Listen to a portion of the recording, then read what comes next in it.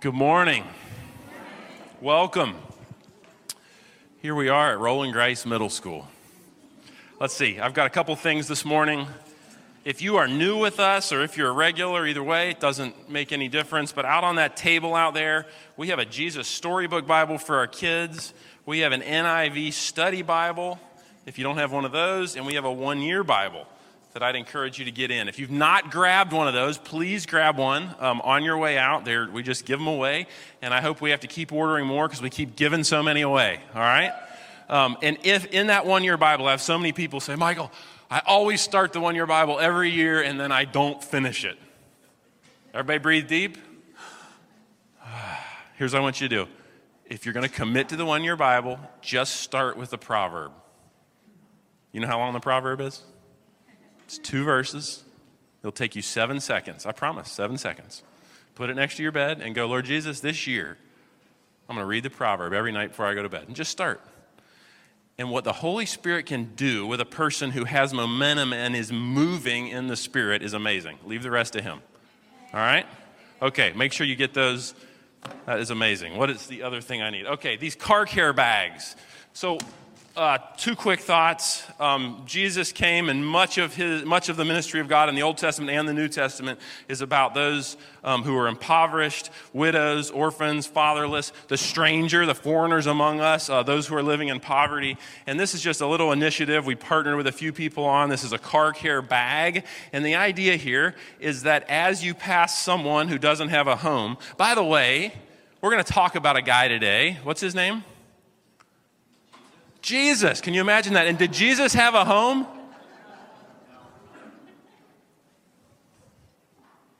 Selah. So here's a car care bag you can grab on your way out. But one of the things that Abby and I believe, and just we even as a church believe, is when we see somebody who is living in a situation like that, we don't want to walk by, but we also don't want to open the window and give money. So this gives you an opportunity to actually open your window and hand it out. And then here's what I would encourage you to do. And everything about Saltbox sort of emanates this one central principle. If you've seen our little shirts with the square on them, it doesn't say church on it. Do you know why? Because the entire purpose of that little logo and that little square is actually to begin a conversation so that you can begin to interact with someone. I'm convinced that the God of the Bible, from Genesis to Revelation, is fiercely relational. And so the idea of both a car care bag, the idea of a Saltbox square, the idea of your life in Christ Jesus is that you would be inviting and beginning conversations and relationships. So I hope that this becomes a source of empowerment for you. And if you have kids, grab those and live Jesus in front of your kids. Don't walk by. But don't hand money either. Take a car care bag. If these go well, we'll keep doing them. Okay, that's it. Amen. Okay, let's talk about a 30-year-old homeless guy named Jesus. Thanks for laughing.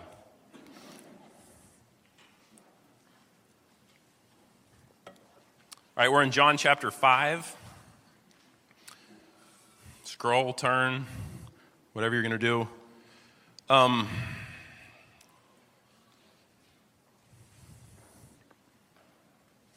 John chapter 5, we're going to start in verse 16, and this launches into Jesus talking about his own identity. So, in fact, speaking of one-year Bible, in our one-year Bible reading this morning was Luke 10:16. Let's just start there.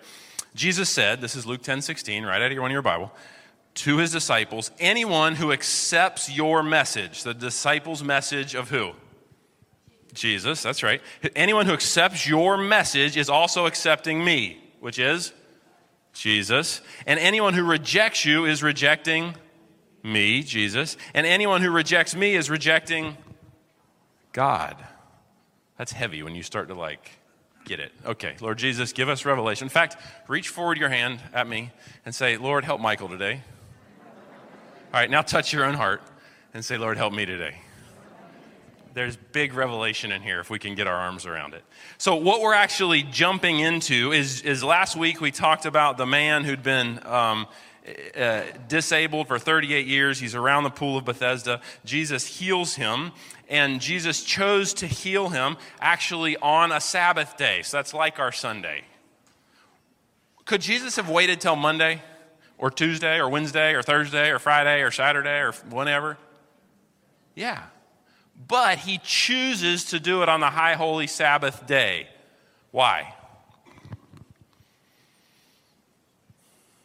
Jesus has intentionally gone up to Jerusalem, or down to Jerusalem, because he's going from Galilee.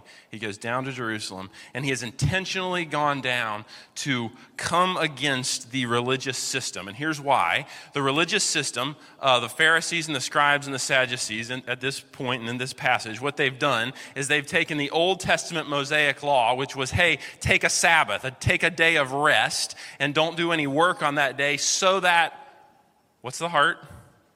Why no work? You can cultivate relationship with God. It's a strategic timeout. It's a strategic pause to be in and enter in and love relationship with Yahweh God. That's the whole point of rest. It was created for people. But what all these religious people have done is they've taken this statement, don't work, and they've made hundreds and hundreds and hundreds, a list just so long of all these things that they have come to define as work. Now, God didn't define them as work. This is human-made laws and rules that they have begun to put down, and so there's all these things that if you can even picture a yoke that would go on the neck of a cow or an oxen in this time, like a wooden yoke that gets put on the shoulders of a beast of burden, like an ox, and then as the ox moves forward, it pulls the cart that's behind them. Well, all of these rules and all of these laws have become like this heavy-weighted yoke on the people, on the Jewish people, and they're so heavy that people have lost relationship with Yahweh God. Does that make sense? So Jesus rolls in specifically to do and work the miraculous and perform some signs and wonders on the Sabbath day because he's going to come right against the heart of the religious system. Like he's going to come right in there and just crack it wide open. All right. Let me start also, but before we start reading in verse 16 of John 5, I want to read you a C.S. Lewis quote. I love C.S. Lewis. And he's talking not specifically about this passage, but he's talking about passages such as these throughout the New Testament that Jesus said. Here's what C.S. Lewis says. In the mouth of any speaker who is not God, these words, what words? These words, so the words in red, if you have a red letter Bible, these words would imply what I can only regard as silliness and conceit unrivaled by any character in history. You got to drink that, like you got to get it. These words that Jesus is saying would imply what I can only regard as silliness and conceit unrivaled by any character in history. You must make your choice. Either this man, Jesus, was and is the Son of God, or else he is a madman or something worse. You can shut him up for a fool, you can spit at him and kill him as a demon, or you can fall at his feet and call him Lord. One of the things that we'll get into and wrestle today is you cannot, if you actually read and understand the words of Jesus, both in the original language and in our English translation, you cannot for even a minute simply say that he is a good moral teacher. You can't do it. And there are even ultra-liberal scholars who will say, well, he never claimed to be God. And I'm actually going to show you this morning in this short little passage that he said unequivocally and undeniable, I am God. That's what he said. So you can't simply say, oh, he was a good moral teacher. No. You would be an absolute fool. Jesus is either the King of Kings and the Lord of Lords who came to earth, Yahweh God who put on skin to walk among us and deliver us from our sins, or he's a crazy person that should have been killed. That's it. No in between. Okay. So even as Jesus establishes his own identity this morning, if he establishes his identity and we're in Christ, where's our identity? In Jesus. And then we actually become image bearers of Jesus in every sphere we're planted. Okay, so Jesus is Yahweh God with skin on, yeah? He's about to tell us what his identity is. He's about to speak to us about that. And then we who come and surrender our lives and Jesus takes up life and residence inside of us, we now become image bearers of Yahweh God with skin on him. Follow me? Okay, let's keep going. So two rhetorical questions just as we wrestle through this whole passage because it's weighty and kind of heavy. But number one, have you recognized Jesus as God? Question number one. Question number two, what are you going to do about this Jesus today? Because he's going to mess things up for you. If you really recognize him as God. Okay.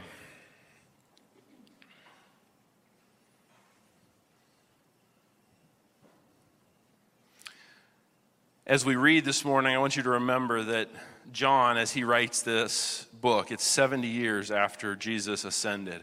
And I don't think John is attempting to give us the exact words of Jesus, but I think he's also attempting to give us the meaning and the essence of what Jesus is attempting to communicate here. And what I'm going to attempt to do as we walk through it, which is rather challenging because we're going to read this, and as Americans in 2022, we're going to miss most of what Jesus says. Like, we just don't get it. So what we're going to attempt to do here is actually kind of peel back the layers and see that all of the thoughts and all of the expressions and all the claims, even in the Old Testament, pointing to King Jesus, that he is the Messiah, Jesus majestically sort of weaves everything in together, and he's actually saying so clearly in this passage that I'm God. And that's if we can see anything today, it's like, oh, Lord Jesus, would you help us to peel back the layers and actually grasp and see the essence of what you're communicating here.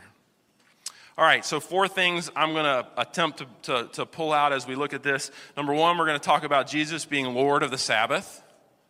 Number 2, we're going to talk about Jesus being Lord of life. Number 3, we're going to talk about Jesus being the Messiah or the Son of Man. That's going to take on some different meaning for us shortly. And then we're going to land on Jesus being the judge. So here we go. Let's read. John 5, verse 16. I'm reading out of the NIV. So because Jesus was doing these things on the Sabbath, the Jewish leaders began to persecute him. This is the beginning of Jesus' death. This is the beginning. This is why they took him to a cross and pounded nails through his hands and feet. In his defense, Jesus said to them, now this is fascinating that they would even write in his defense, because what he's about to declare here is mind-blowing. In his defense, Jesus said to them, so all the religious people that want to kill him, my Father is always at work. My Father is always at his work to this very day, and I too am working.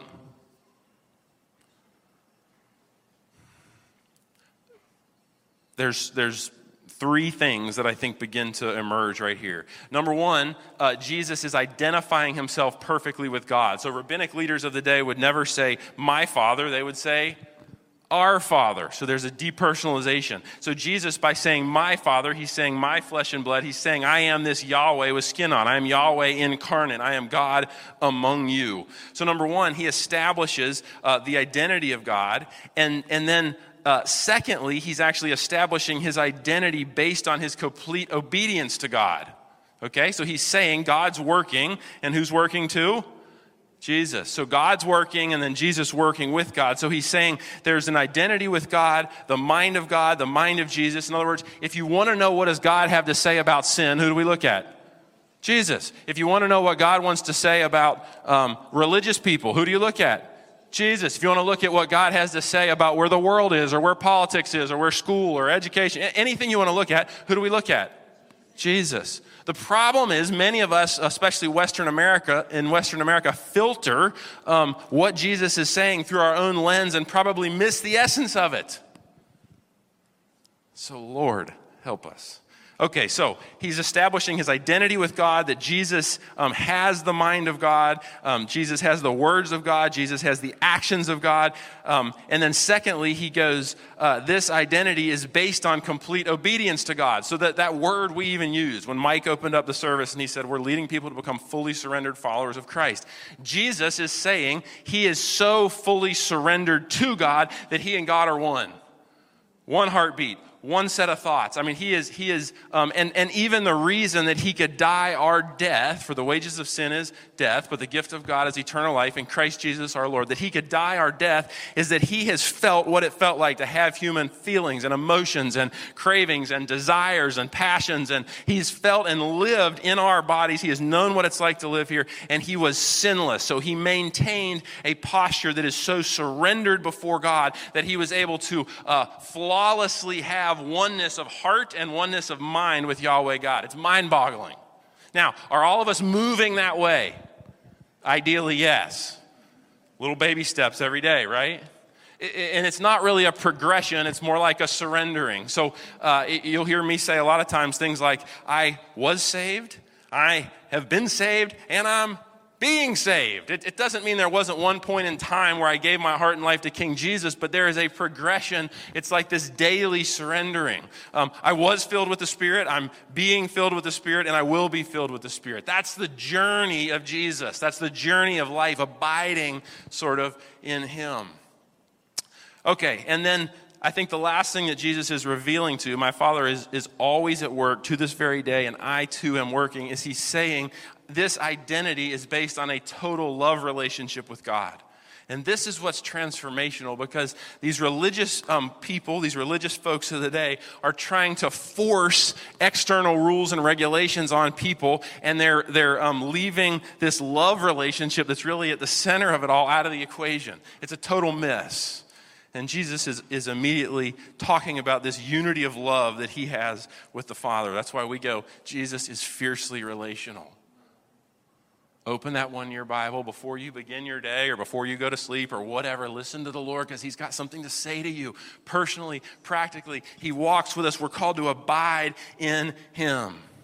Now just go there a minute. If you're driving down the road, if you're at work, if you're with your kids, if you're impatient and angry and all the stuff we get, right? Come on. You get that way too. I know you do. It's not just me. Okay. In those moments, how do you even abide in King Jesus? Whew, that's good. Somebody said it. Whew. Jesus, help me. You surrender it all again.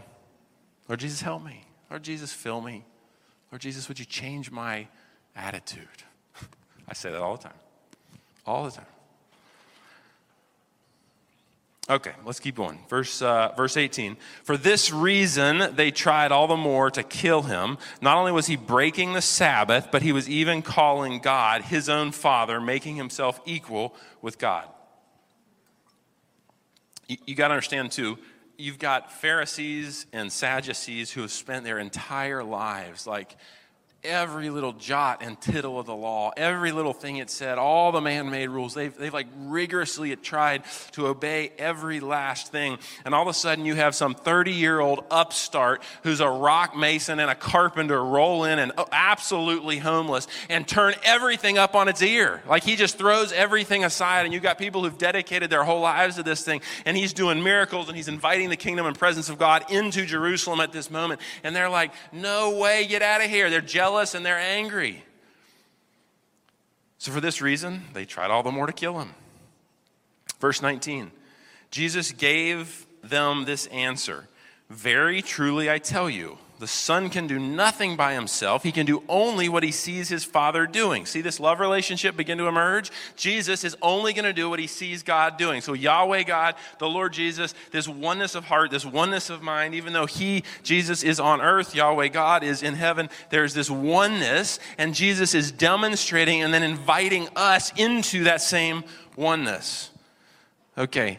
He can only do what he sees his Father doing, because whatever the Father does, the Son also does. For the Father loves the Son and shows him all he does. Yes, and he will show him even greater works than these, so that you will be amazed. I can't imagine even sitting there listening when Jesus said this. All right, go back up to the very beginning of 19. Very truly I tell you. Okay, he says that again in, I think, 24, verse 24. Very truly I tell you. We're not there yet.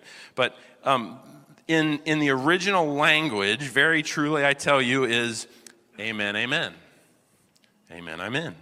And you can translate that truly, truly. Some of the, I think King James might say truly, truly. Some translations say truth, some translations, but what Jesus is saying is, in the original language, on that day, he would have said, amen, amen, before he started. Isn't that interesting? Amen, amen. Now, if you put amen at the end of a sentence, it means it is so or may it be so, and it becomes a declarative act of faith. So when you sit with two people, if Beatty and I are sitting together and we're praying together over something, at the end we say, and we're saying, so let it be. It's a declarative act of faith. All that we've just prayed in the name of Jesus, so let it be. Okay, at the beginning of a sentence, though, Jesus is saying, amen, amen, or truth, truth. Like, listen to me, people. He's saying, this is real, this is true, this is God. Let me tell you. He's saying, amen, amen. So you get in a church service, and if you've not been around church people for a long time, or Jesus people, or faith people, you get in here, and when the pastor or somebody, a musician or somebody up on stage says something that's true, somebody in the audience will say, amen. What are they saying? Truth. Preach. They're emphasizing, and they're actually repeating the Lord Jesus. It's amazing. But if you're a new person to the faith and you come in and people are like, amen, somebody's quoting Hebrew. It's like, what? It can be a little weird, right? But here's the deal. Amen, amen. Truth. Truth. Your job as a Christian believer is not to take everything I say or anybody says up on this platform or on YouTube or wherever you're listening to people as gospel truth. What's your job? Ooh, come on. This is hard for us American Christians. Your job is to begin to be a faith-filled person that can hear and listen and discern and understand. And is it okay to listen to a pastor or leader or teacher and chew the meat and spit the bones? Yes, there's a lot of bones being thrown right now. A lot of bones. So, if I say something that's true and someone says, amen, you can do that. You're just saying truth, Jesus. You're not saying, wow, the bald guy on the stage is cool. No. You're saying, Jesus is king. All right, so let's try that. Jesus is king. Amen. Come on. All right, that's good. Okay, truly, truly, verily, verily. The Son can do nothing by himself. Where are we? Verse 20. For the Father loves the Son and shows him all he does. The intimacy that is in this thing is so profound. It's like words absolutely fail. Jesus is talking to a group who is stuck in dead religion and self-righteous works and cleaning the outside, and all of a sudden he comes onto the scene and he's talking about a love relationship between the Father and the Son, and he's inviting each of us into that love relationship. It's absolutely mind-boggling, and shows him all he does. Yes, and he will show him even greater works than these, and you will be amazed. So let me pause here and let you into something about me. I tend to encounter God most powerfully in nature. I don't know why. It's just how God meets me. He might meet you a different way. It's okay. No big deal. But one of the times that I remember counting, and I could tell you 8 or 10 stories like this over the course of my life, but one time that I remember having this moment of absolute awe is I was summiting Mount Rainier. It's a mountain out in Seattle, or near Seattle. It's in Washington State. I was summiting this mountain, and we'd gone up a vertical ice shaft to the summit. We'd been snowed in for 48 hours, couldn't move at 13,000 feet or something like that. And we get out of our tents, we have a little break in the weather window, we climb to the top, and at the top of the mountain, it's blowing about 60 miles an hour, give or take, I have no idea, and the snow's going which way? Sideways, that's right. I can't see through my goggles, and it's a big mess. And at the top of Mount Rainier, there is this volcanic steam vent, and it just belches steam. And so I'm standing at the top of the mountain. We were there for a very short time. Like, you spend all this time trying to climb to the top of a mountain, and you stay there for like 120 seconds. It's ridiculous. What? You got the Pacific Ocean, you got Seattle, you got all the expanse of all of Washington State expanding before you. The wind's blowing 60 miles an hour. The wind chill's like negative 20. And this volcanic crack next to me is just belching steam out. And I am sitting there gripped. I'm exhausted. I'm slightly dehydrated. I'm tired. And I'm standing there, and I just remember being absolutely flooded with the magnificence and the holiness of this Creator God. there is a mystery that is contained in the person of God and who he is. And Jesus is actually accessing this in this moment. And I'm convinced that Jesus walked into Jerusalem intentionally doing what he saw the Father doing. And the Father, Yahweh God, led him to the pool of Bethesda, pointed out this person who's been sick for 38 years, who's laying on his mat, if you were here last week, right? Laying on his mat. And Jesus says, do you want to be well? And he says, get up, roll up your mat and walk. And then Jesus does this specifically to invite the criticism and the ugliness of the religious leaders so that he can go in and he can break the yoke of bondage and heaviness that's been put on the people, and he can bring his people into freedom, because he says, my yoke is easy and my burden is light.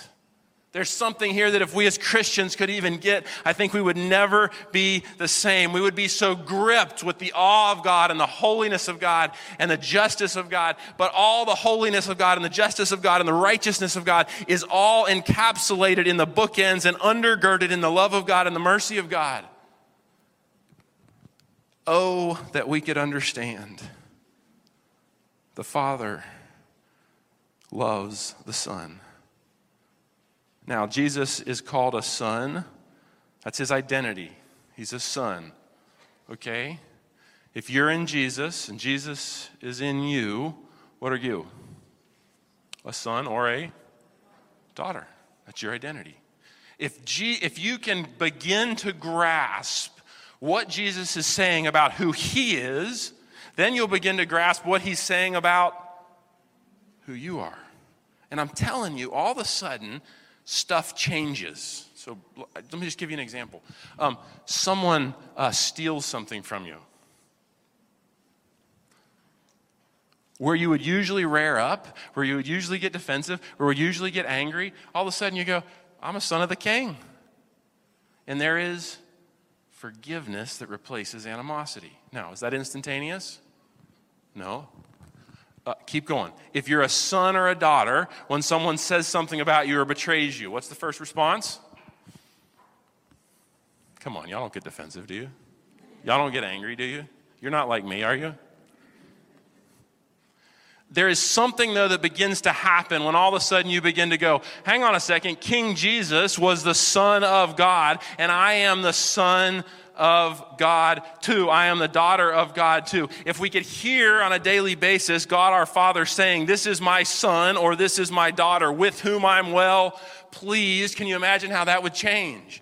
Can you imagine how it would shift us if we actually believed that we have this God and this Father who loves us and intends good things for us, and even if through the suffering and through the difficulty and through the pain and through the turmoil, even if it's not good yet, is taking us on a course and a trajectory that in the end the goodness of God will be revealed in it and through it.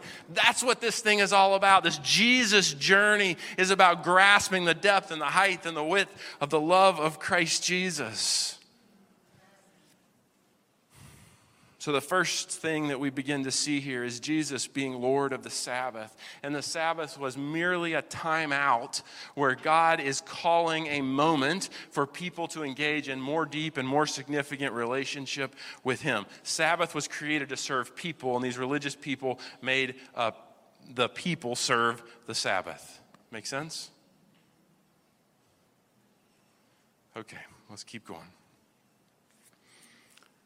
I think the other thing that I just need to point out before we move off of verse 20 is there's two things that I love about Jesus here. Is I see, number one, the complete confidence of Jesus. I mean, total confidence. He knew beyond a shadow of a doubt that when he starts saying about this love relationship between him and the Father and what he does, and he only does what he sees the Father doing, he knows that it's going to cost him his life. He is so unbelievably confident. And when you become a son of God or a daughter of God, guess what happens? Come on. What happens? Confidence. Doesn't mean have to be arrogance, but confidence. I can't stand when I'm insecure. You know what that feeling?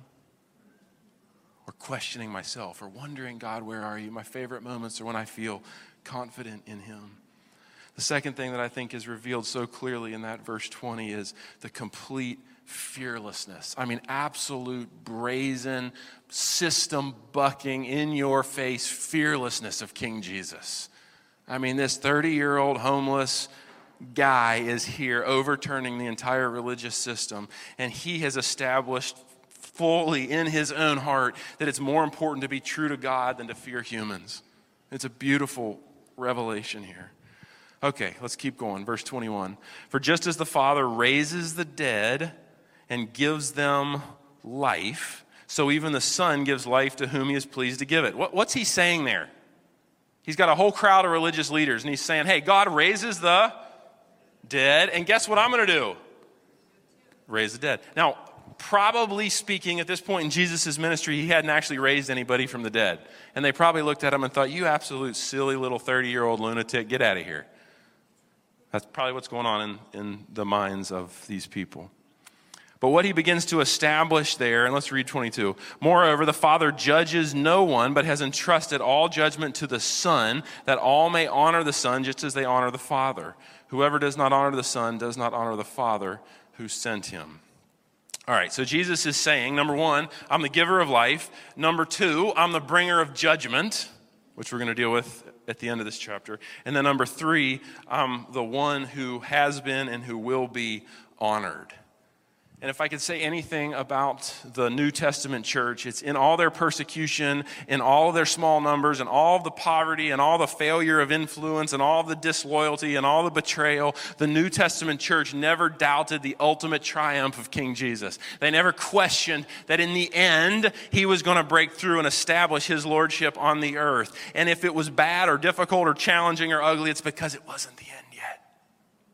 Listen to me, some of you are in a difficult place today, and I'd say take heart, because this King Jesus is wanting to meet you and carry you, and if it's really bad and really difficult and really hard, hang on, buckle down, be fearless and courageous in him, and know beyond a shadow of a doubt, amen, amen, truth, truth, he will break through on my behalf. Come on, that's gospel truth.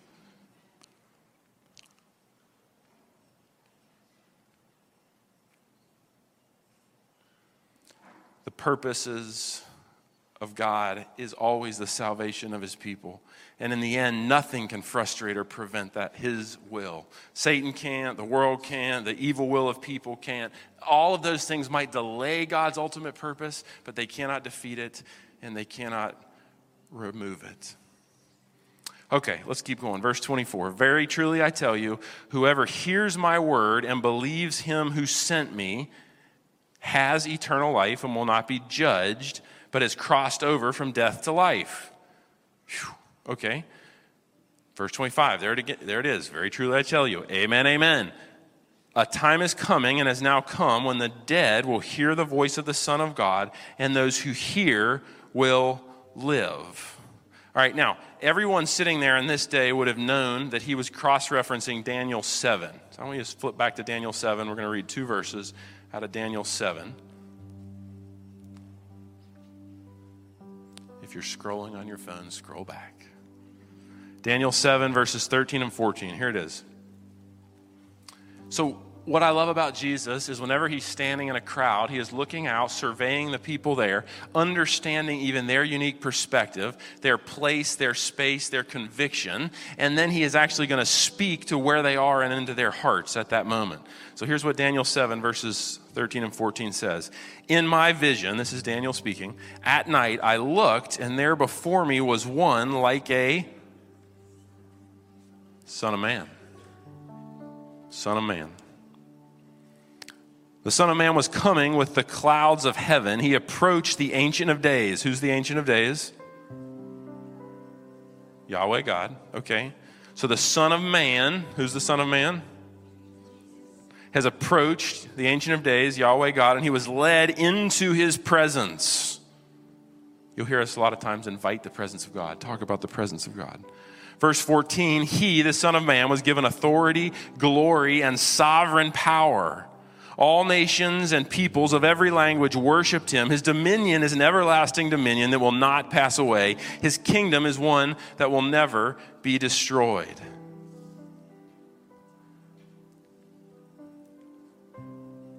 All right, let's read back to John chapter 5. We're going to look at verse 26 now with that frame of reference. So every person standing there would have known that Daniel passage.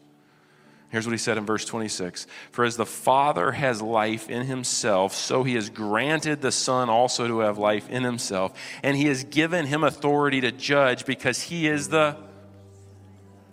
What Jesus is saying unequivocally to everyone that is listening, to every person in the room, is he is taking the entirety of the Old Testament, from Genesis all the way through the Old Testament, and he is actually saying there's multiple passages we could look at about the Son of Man, but I think this one is the most clear. And Jesus is calling upon all the religious leaders. He's calling upon all the people in Israel who would have known this passage and known this story and they were all waiting for this Messiah because they wanted him to overthrow the Roman persecution that was on their nation.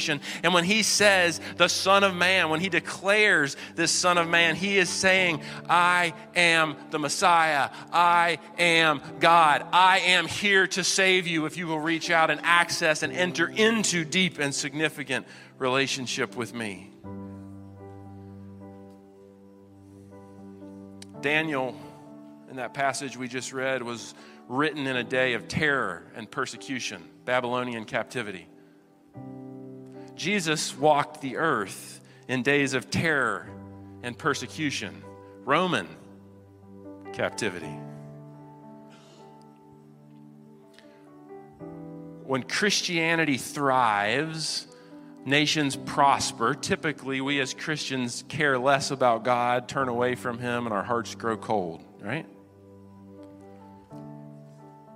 When things get adverse towards Christ, think Daniel in the Babylonian captivity, think Jesus in the Roman captivity. When things grow darker, people suddenly turn their face away from their big houses and their bank accounts and their jobs, and who do they look at?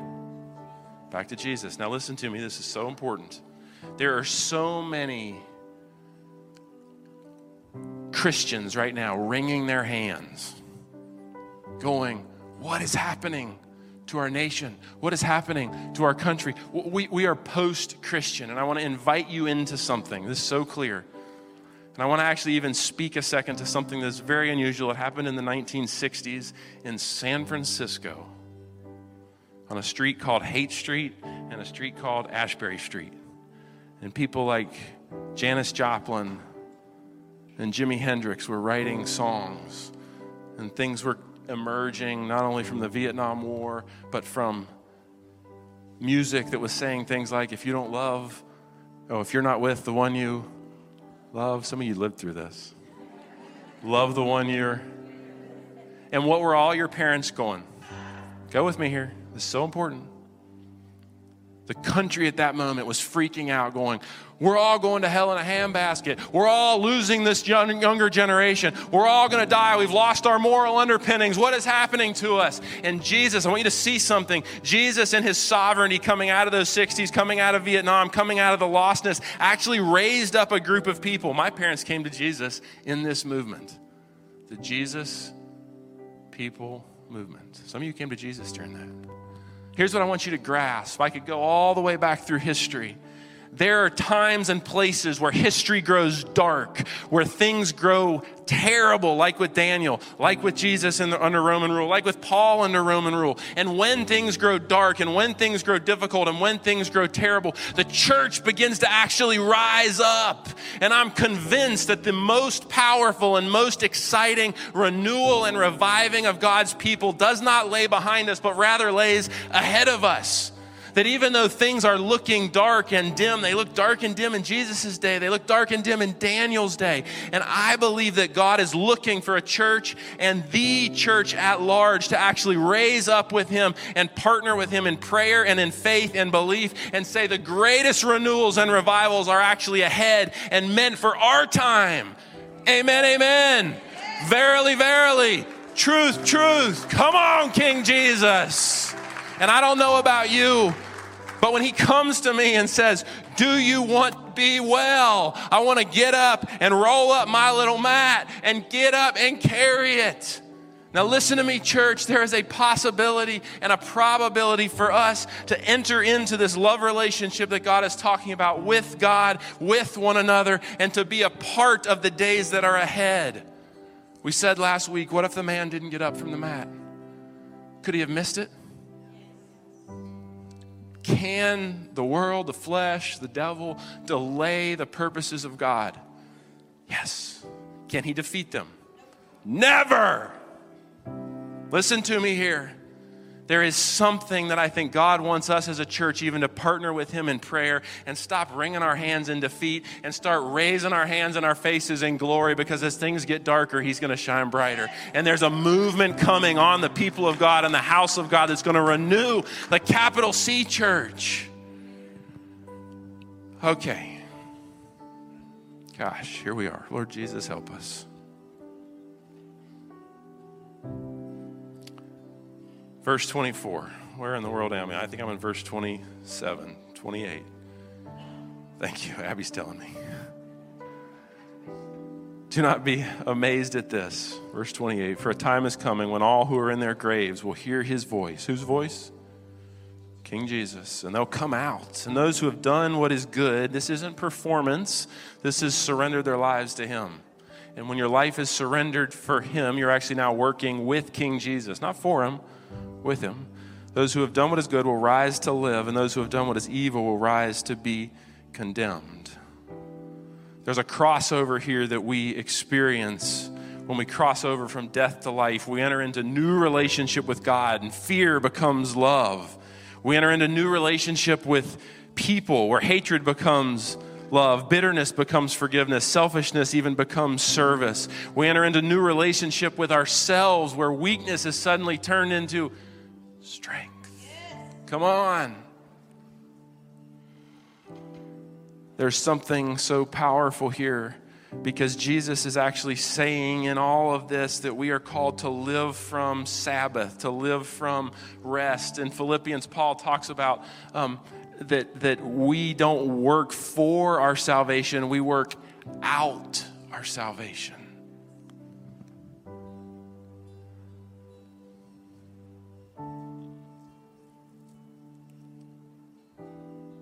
Verse 30, but I myself can do nothing. I judge only as I hear, and my judgment is just, for I seek not to please myself, but the one who sent me. All right, we've talked about Jesus, the Messiah, the Son of Man. We've talked about Jesus, the Lord of the Sabbath. We've talked about Jesus, the Lord of life. Let's land and talk about Jesus, the judge. Hear me, church. Jesus wants to be your Savior before he becomes your judge. All of us will stand before him and judge. He will issue judgment, not based on what you've done, based on what you did in your heart, based on who you know, based on did you surrender to him. Deuteronomy 1:17 says, for judgment belongs to God. Psalm 75:7, it was in our one-year Bible reading this morning, says, it is God alone who judges. He decides who will rise and fall. Let's just back off this for just a second before we head into communion. Humanly speaking, for you and I, just judgment is impossible. It's impossible because when we try to judge, our judgment is made unfair by our pride. Come on, some of you. It's made bitter by our jealousy. It's made blind by our prejudice. It's made arrogant by our own contempt. It's made harsh by our intolerance. It's made condemning by our self-righteousness. And it's made hostile by our own self-conceit. You and I cannot judge. But this Jesus, who alone is holy, who came and put on human skin and faced every temptation and dealt with everything that we have dealt with, and he walked free of sin on earth, was persecuted. He was a Jewish man, a 30-year-old homeless carpenter, was persecuted and hated. He, because he passed through all of it in sinless perfection, was crucified, dead, and buried. And on the third day, he rose from the dead. He will judge us because he understands what's happened in all of your life. He understands all of the past, all of the present, and all of the future. If I was vulnerable, I would say to you, I'm 41. I thought I'd be a lot further in my Jesus journey by now. Some of you are probably there. You do things, you say things, and you go, oh man, I thought I'd be free of that by now.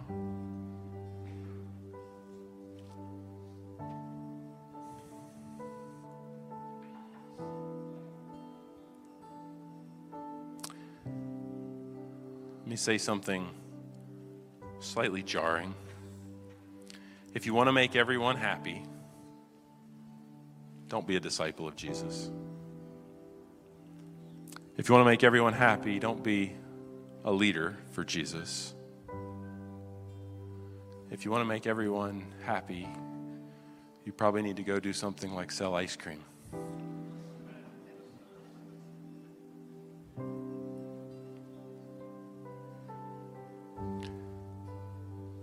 What Jesus did and who he is cost him his life.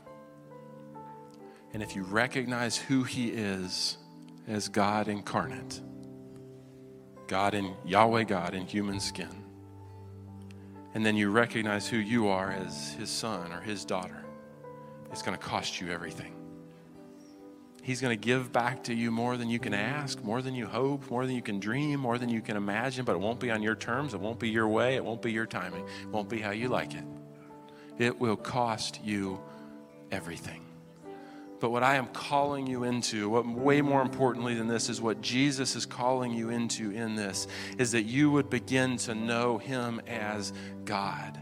And the question, even as we take communion this morning, is, do you believe he's God, number one? And then what are you going to do in response to what Jesus has done and is doing? Number two.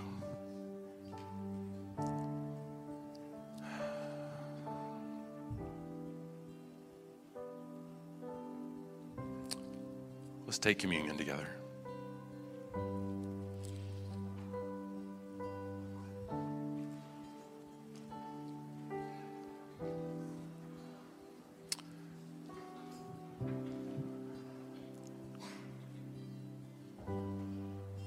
In 1 Corinthians 11, Paul writes, and just want to let the words of Paul, the words that Jesus spoke, or that Paul spoke, as he quotes the Lord Jesus. I want to let him stand as we take communion. This is 1 Corinthians 11, verse 23, if you want to follow along.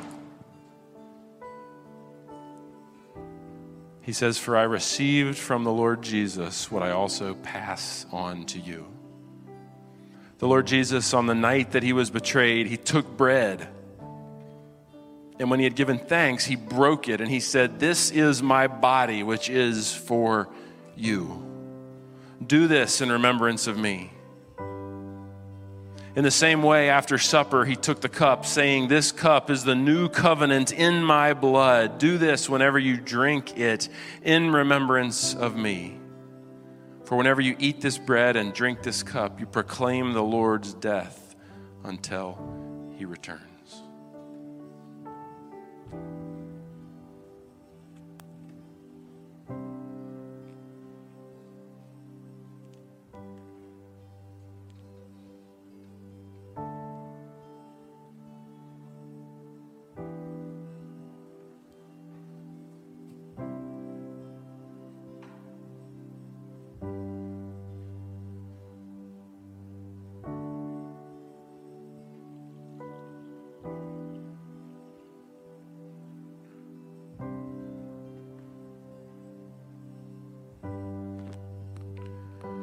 Lord Jesus, as we celebrate the Lord's Supper,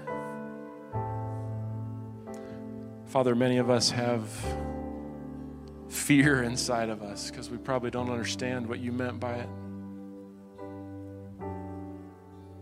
Father, I pray that as we approach this table and as we celebrate your body, the bread, your blood, the juice, that we would find ourselves and fix ourselves under the finished work of Christ Jesus, that you have paid it all, that you have done it all, that you've accomplished it all, that you've given all, so that in our weakness you could turn it into strength, so that in our bitterness you could turn it into love, so that in all the things that exist inside of us as humans, you could transform us into the very likeness and image of Christ Jesus. Father, would you take these common elements and would you set them apart? And Lord, would you allow each of us in this room to take the next step in whatever Jesus journey we're in? Father, would you allow us to taste of your love more fully, to see your person more fully, to experience your presence more powerfully, and to live the life of Jesus more intimately and daily. In the name of Jesus, we pray. Amen. Phil and Patty, if you and your team would come up.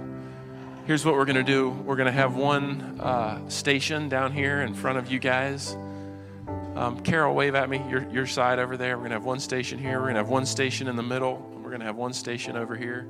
What we'd love for you to do is exit your row this way, come down front, and then you can go back and grab a seat. As you come, as you even prepare your hearts, I want you to think and prepare not what you've done or failed to do, but rest yourself in his Sabbath yoke, which is he's broken the weight of religion and sin. Rest yourself in the finished work of the cross and appropriate the very life, death, and resurrection of Jesus into you as you celebrate communion. If you'll stand up and come, hold the elements, and then we'll take them together in just a few moments. As we get the elements, would you guys lead us in a song?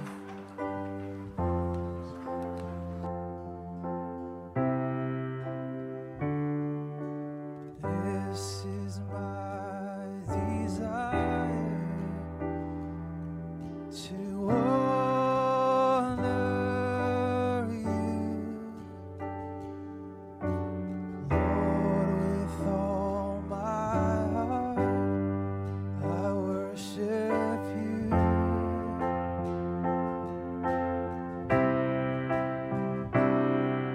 With all I have within me,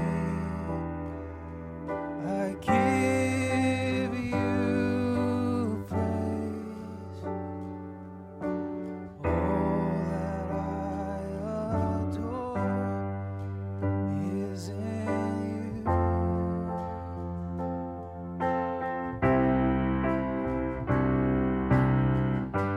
Lord, I give you my heart, I give you my soul.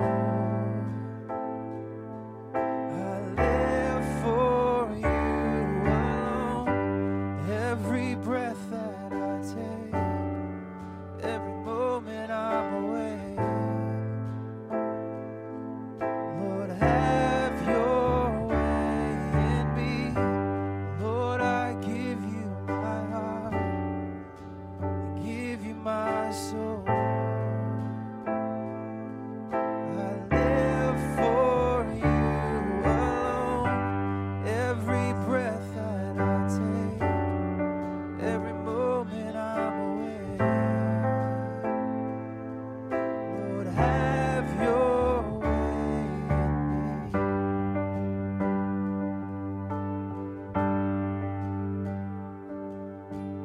This is my desire to honor you, Lord, with all my heart. I worship you.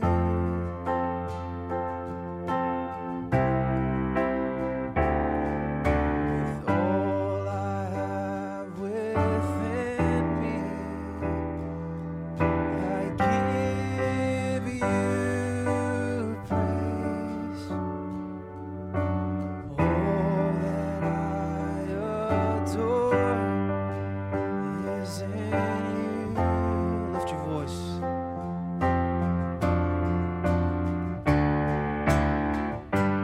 Lord, I give you my heart, I give you my soul. I live for you alone. Every breath that I take, every moment I'm awake. Lord, have your way in me.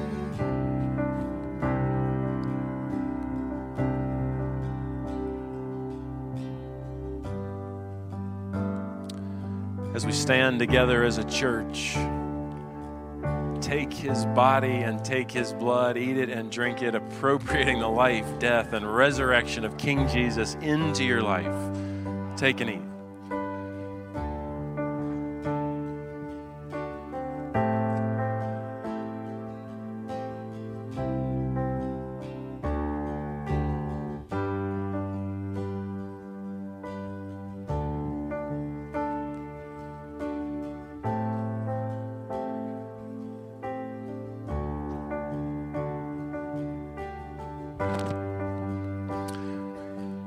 If our prayer team will come forward, we have a few people that'll be up here for prayer.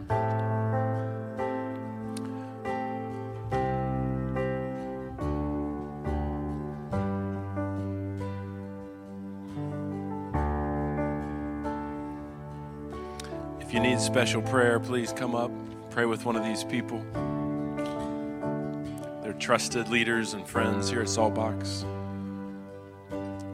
If you've never given your life to this King Jesus, if you're sitting here today and go, this is wild, I don't know, I've never seen or known a God like this, I'd love to pray with you. I'll be down here in the front.